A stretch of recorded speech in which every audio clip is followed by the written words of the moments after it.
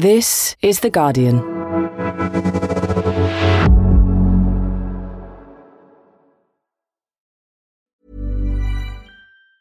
Tired of ads barging into your favorite news podcasts?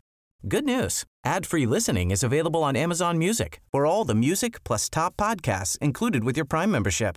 Stay up to date on everything newsworthy by downloading the Amazon Music app for free or go to amazon.com/news ad free. That's amazon.com/news ad free to catch up on the latest episodes without the ads.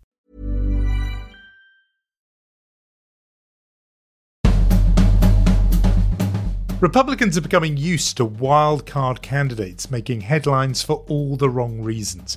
But in Georgia, they're backing a former NFL star who, new reporting in the state has found, is regarded by members of his own campaign team as a liar, mentally unstable, and psychologically unfit for high office.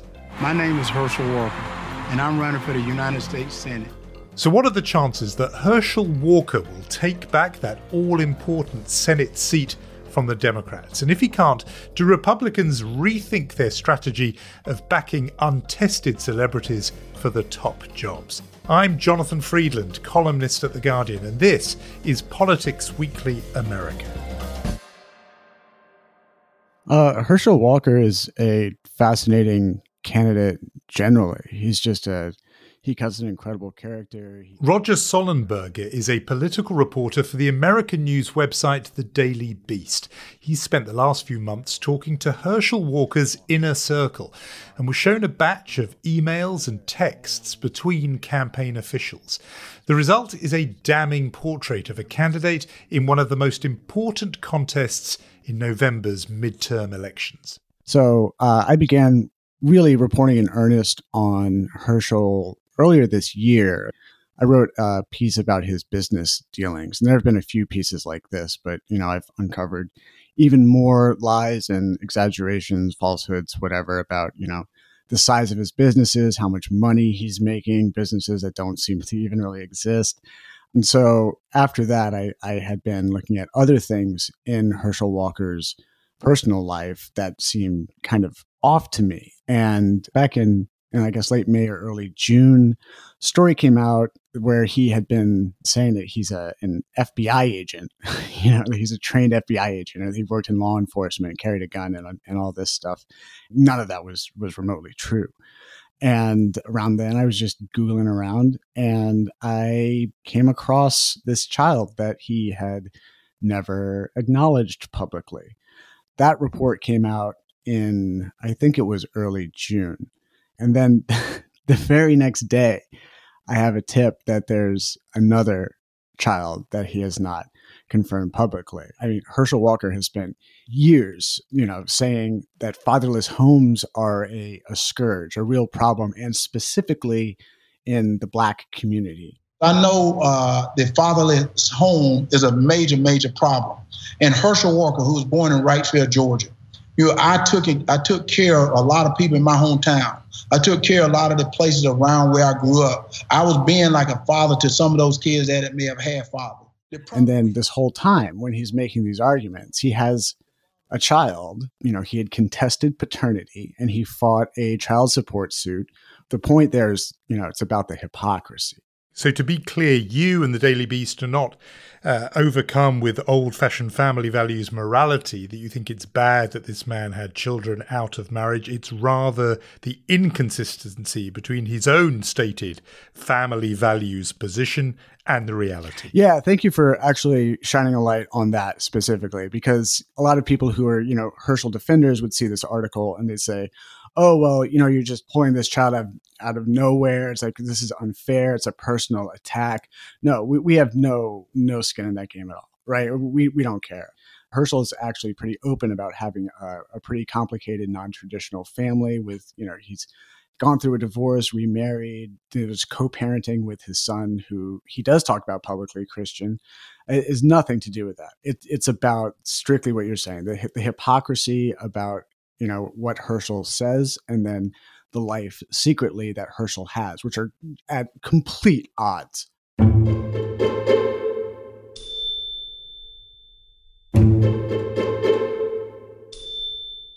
So let's get to the most recent revelations that have shaken his campaign. Yeah, so after the second child, the follow-up report, there was another one that he did not acknowledge in the first one. Turned out that he had lied to his campaign about these kids. They had been tipped off, and his campaign staff, top staff, approached him with evidence in hand because they knew, or they expected, that Herschel, who lies, like he's breathing, as this one staffer told me, they approached him and they had this evidence, and they said, well, do you have any children out of wedlock, right? There are children that you haven't told us about. He said no. and they handed him the evidence that they had, and he had to begrudgingly admitted it. And they asked him if he had any other kids, and he said no. And so after my first report came out, they said, all right, Herschel, we're going to put our names on a statement here that says that you have a child out of wedlock. Are there any others that we should know about? And he tells them again, no, there aren't. And then the next day, get them to confirm that, in fact, there's not just one more, but two more. And it turns out that this is just one instance, one episode in the ongoing struggle between his campaign and the candidate to make sure that, he is telling the truth to them. They don't trust him. They have to verify everything that he says. They don't really trust him with media.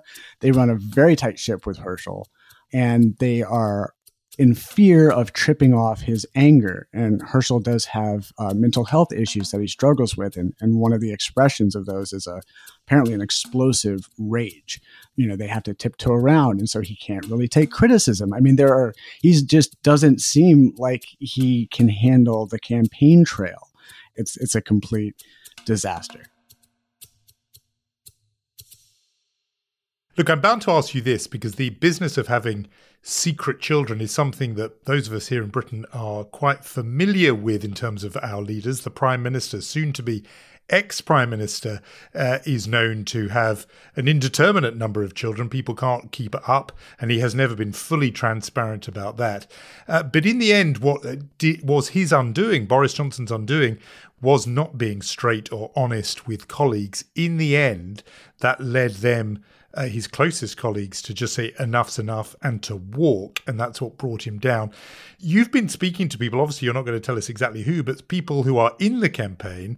It seems as if they're not walking, they're not leaving, that you haven't reported mass resignations or even the Republican high-ups saying enough's enough and pulling the plug on this campaign. How do you account for the fact that so far that isn't what's happening with Herschel Walker in Georgia? Well, they did it eventually with Boris, right? With Herschel, it also seems like that timing would play a factor here. Now, I don't know. Maybe the campaign and, again, the Republican Party, these people have a larger game plan, but Herschel's timeline with them has been very short, right? So he's only really been a political figure. He's for less than a year now. He surged to the front of the primary race. Former UGA football star Herschel Walker declared the victory in the Republican primary by a long shot. As you can tell, he is backed by former President Donald Trump. So, like it or not, the Republicans have been sort of stuck with him. A lot of, establishment Republicans, they didn't really want him. They didn't think he was properly vetted, but he had the endorsement of Donald Trump right out of the gate. Herschel has been one of the greatest athletes in America, and I know he will go down also as one of the greatest senators in America. Whether they like it or not, he's their horse that they've got to ride through November here. Right, so they're in a way stuck with him. But what is the polling evidence suggesting at the moment? Are stories like yours cutting through? Is the public in Georgia voters, Republicans, beginning to take a look at this candidate you've described as someone who his own aides think is a pathological liar, unable to cope with the pressure of even campaigning for high office, let alone serving in it? Is that being reflected in the numbers? It looks like he did take a pretty significant hit in the polls. His opponent, Dr. Raphael Warnock, he soared above, and they were running neck and neck. And then this one poll showed that Raphael was polling 54% to Walker's 44%. That's quite a spread, right? 10 points. Especially in a state like Georgia where the races were famously close last time. Yeah, it's a super tight state, and that is a significant lead. But I think what we're going to see is, well, is this race going to be decided by a group of Republicans who just cannot tolerate the idea of somebody like Herschel with all of the problems he brings to the table? Or will they show up and vote for him anyway because what matters more to them is the overall control of the Republican Party? The stakes are just so high.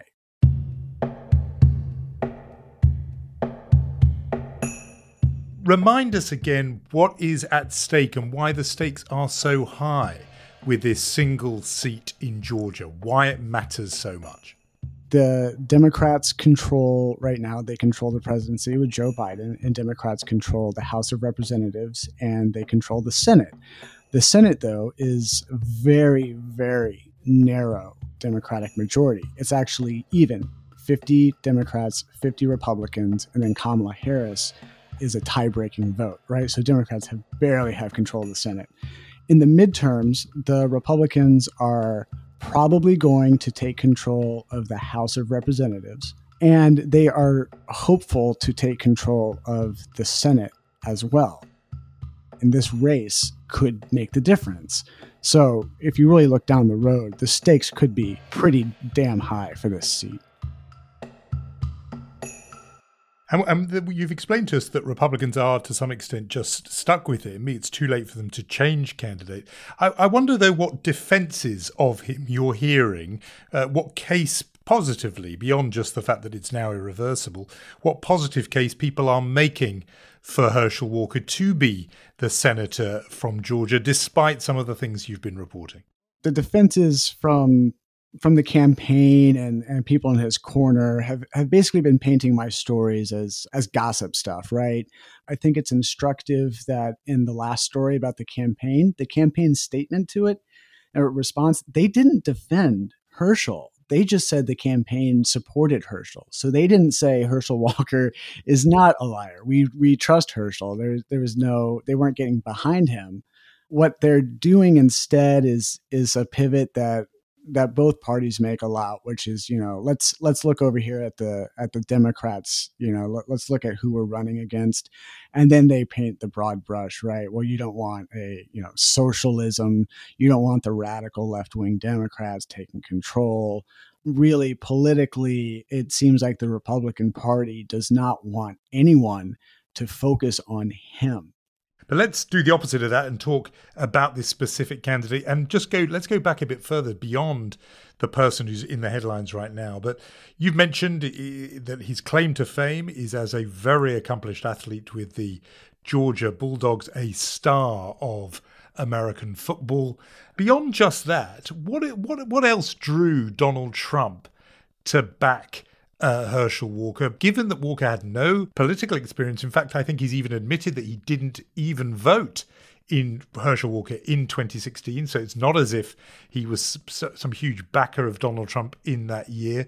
What was it about Herschel Walker that gave him that early endorsement from Donald Trump, which made such a difference in seeing off his Republican rivals and winning the Republican nomination to run for the Senate in Georgia? Yeah, I actually don't think Herschel had registered recently until I think it was about a month before the 2020 election. Herschel and Trump, though, they go way back into the early 80s when Herschel was coming out of college. And, he had the choice to go. So in the U.S., we have the NFL, right? National Football League. Well, Donald Trump had this sort of knockoff, Trump version of the NFL that he was trying to get off the ground called the United States Football League, USFL. Herschel Walker has a contract with me, a personal contract with me. I'd never do anything to hurt Herschel. But this is another project that's up there with Trump University, Trump Steaks, and Trump Air, another one of those ventures that didn't really come to much. Yeah, and this is like one of the very first versions of that, right? So he went big. He needed a face to launch this new product, right? He needed a brand ambassador, a star to draw people, to get them to stop watching NFL games and maybe consider watching USFL games. And Herschel Walker was that guy, right? Herschel and Trump, became friends. Herschel likes to tell stories about, going on trips with Trump's kids, having dinner with Trump and their families together. And it was very early on. I believe that Trump and Herschel had discussed it well in advance. And Herschel likes to say, he seems kind of angry about it, saying that it's not Trump's idea that I ran. He keeps saying that, but no, it's my idea. It's my idea that I ran. So I'm mad at him because he never asked, but he's taking credit that he asked.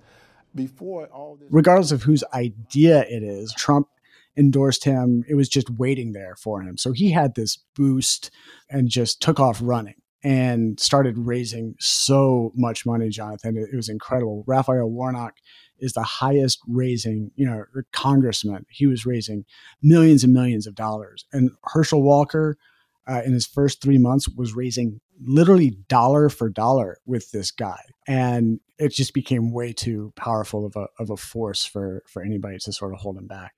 And the Trump backing, obviously hugely important, but it's not as if there weren't problems and difficulties in the Walker story even before, you turned your lens onto this story. Walker's ex-wife, Cindy Grossman, got a protective order against him. Her sister submitted an affidavit saying he stated unequivocally that he was going to shoot my sister Cindy and her boyfriend in the head. There have been repeated allegations of threatening his ex-wife's life. She secured a protective order against him. Walker initially denied his threatening behavior, but in December last year, he had to say, look, I'm accountable to whatever I've done. That's what I tell people.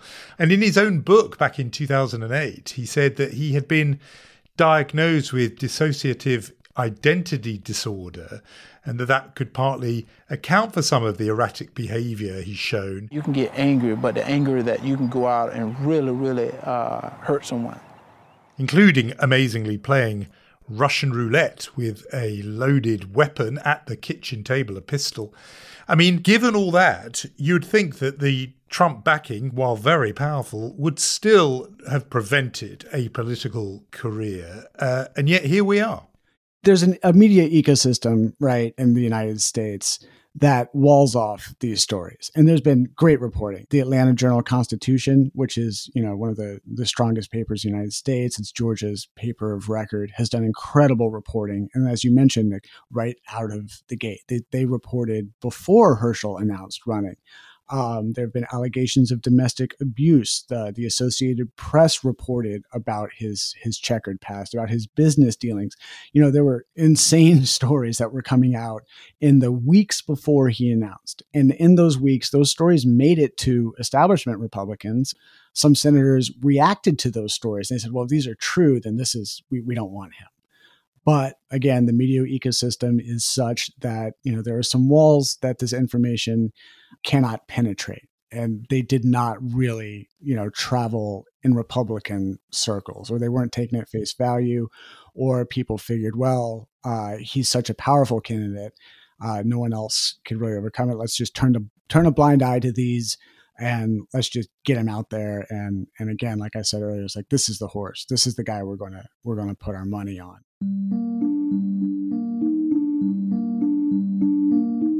But it leads us to the wider question, this Herschel Walker story and the campaign he's going to fight against the Democrats, Raphael Warnock, the questions that raises, because there is this pattern across the country, perhaps embodied by the election of Donald Trump, which is for the party to throw out the old rule book about what constituted a good candidate, a viable candidate, and instead this preference for not just wildcards, but a very particular kind of celebrity wildcard. We have, Dr. Oz in Pennsylvania, Herschel Walker here, even with the usual questions that would be fatal to a candidacy. Do you see this as part of a trend in American politics and indeed Republican politics? I mean, I think celebrity is obviously a key point on your political resume, right? In the United States. I think that really, sort of had been a joke, but Donald Trump really cracked that. And Donald Trump was such a traditionally flawed candidate. I mean, I don't need to rehash all of the flaws of that guy, but you can actually start to see some, as you were pointing out, some parallels between Donald Trump and Herschel Walker, right? I mean, they are both womanizers. They exaggerate, just about everything about themselves. Donald Trump had this force, snuck his way into the nomination, barely eked out the presidency, and then he transformed the Republican Party. Herschel Walker is not a transformative force. Herschel Walker is a force that's kind of coming in because of Donald Trump. He is uniquely troubled. There would be no senator in my memory that would resemble this man at all. He is a profoundly, in the painting of these people I've spoken with, troubled person who smiles and who can sort of coast on scripts that he has. He is not like Donald Trump. And the stories I've heard, he's much more unstable and much darker. I'm not sure if that translates into being as dangerous or anything as Donald Trump. Donald Trump has a political agenda. He thirsts for power. He's a demagogue. He's an aspiring autocrat. Herschel Walker doesn't strike me as having that streak at all. He has ambitions towards power. Again, in the tellings to me, that's what these people are saying, that he's not fit for Senate. Roger, we always ask our guests on the podcast a what else question, and in recent weeks it's often come back to the same thing, these January 6th hearings that the House Committee on the attempted insurrection on Capitol Hill of January the 6th, 2021 have been conducting. The latest findings suggest that Donald Trump attempted to contact one of the witnesses who's been speaking to that committee, which would take it pretty close to a crime of witness tampering.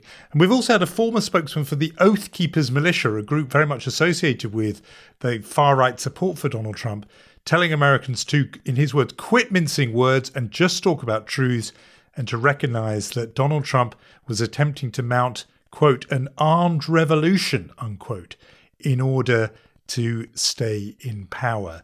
These hearings have been the kind of background soundtrack to the politics in America this summer.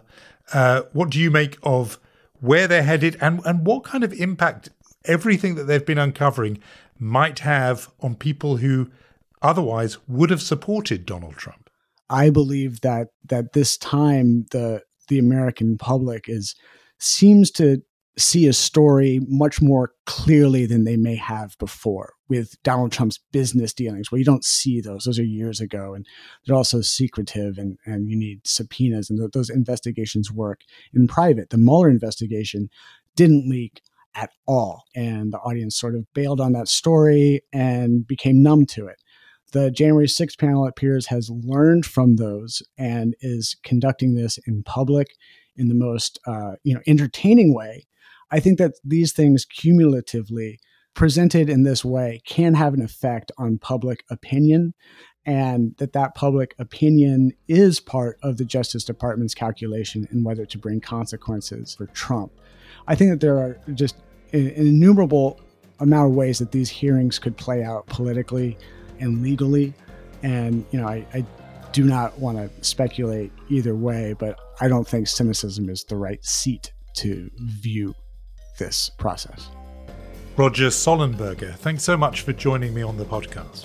Thank you so much, Jonathan. This was great.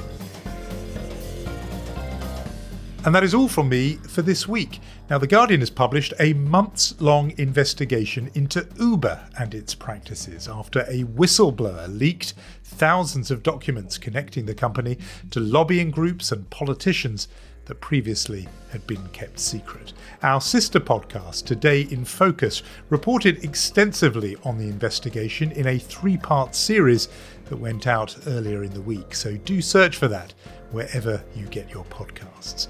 But for now, it's goodbye. The producer is Danielle Stevens with the help of Arif Islam. The executive producer is Maz Ebtehaj, and I'm Jonathan Freedland. Thanks, as always, for listening.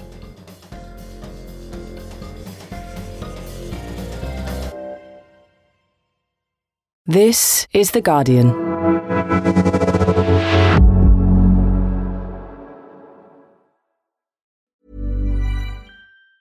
Tired of ads barging into your favorite news podcasts? Good news. Ad-free listening is available on Amazon Music for all the music plus top podcasts included with your Prime membership. Stay up to date on everything newsworthy by downloading the Amazon Music app for free or go to amazon.com/news ad free. That's amazon.com/news ad free to catch up on the latest episodes without the ads.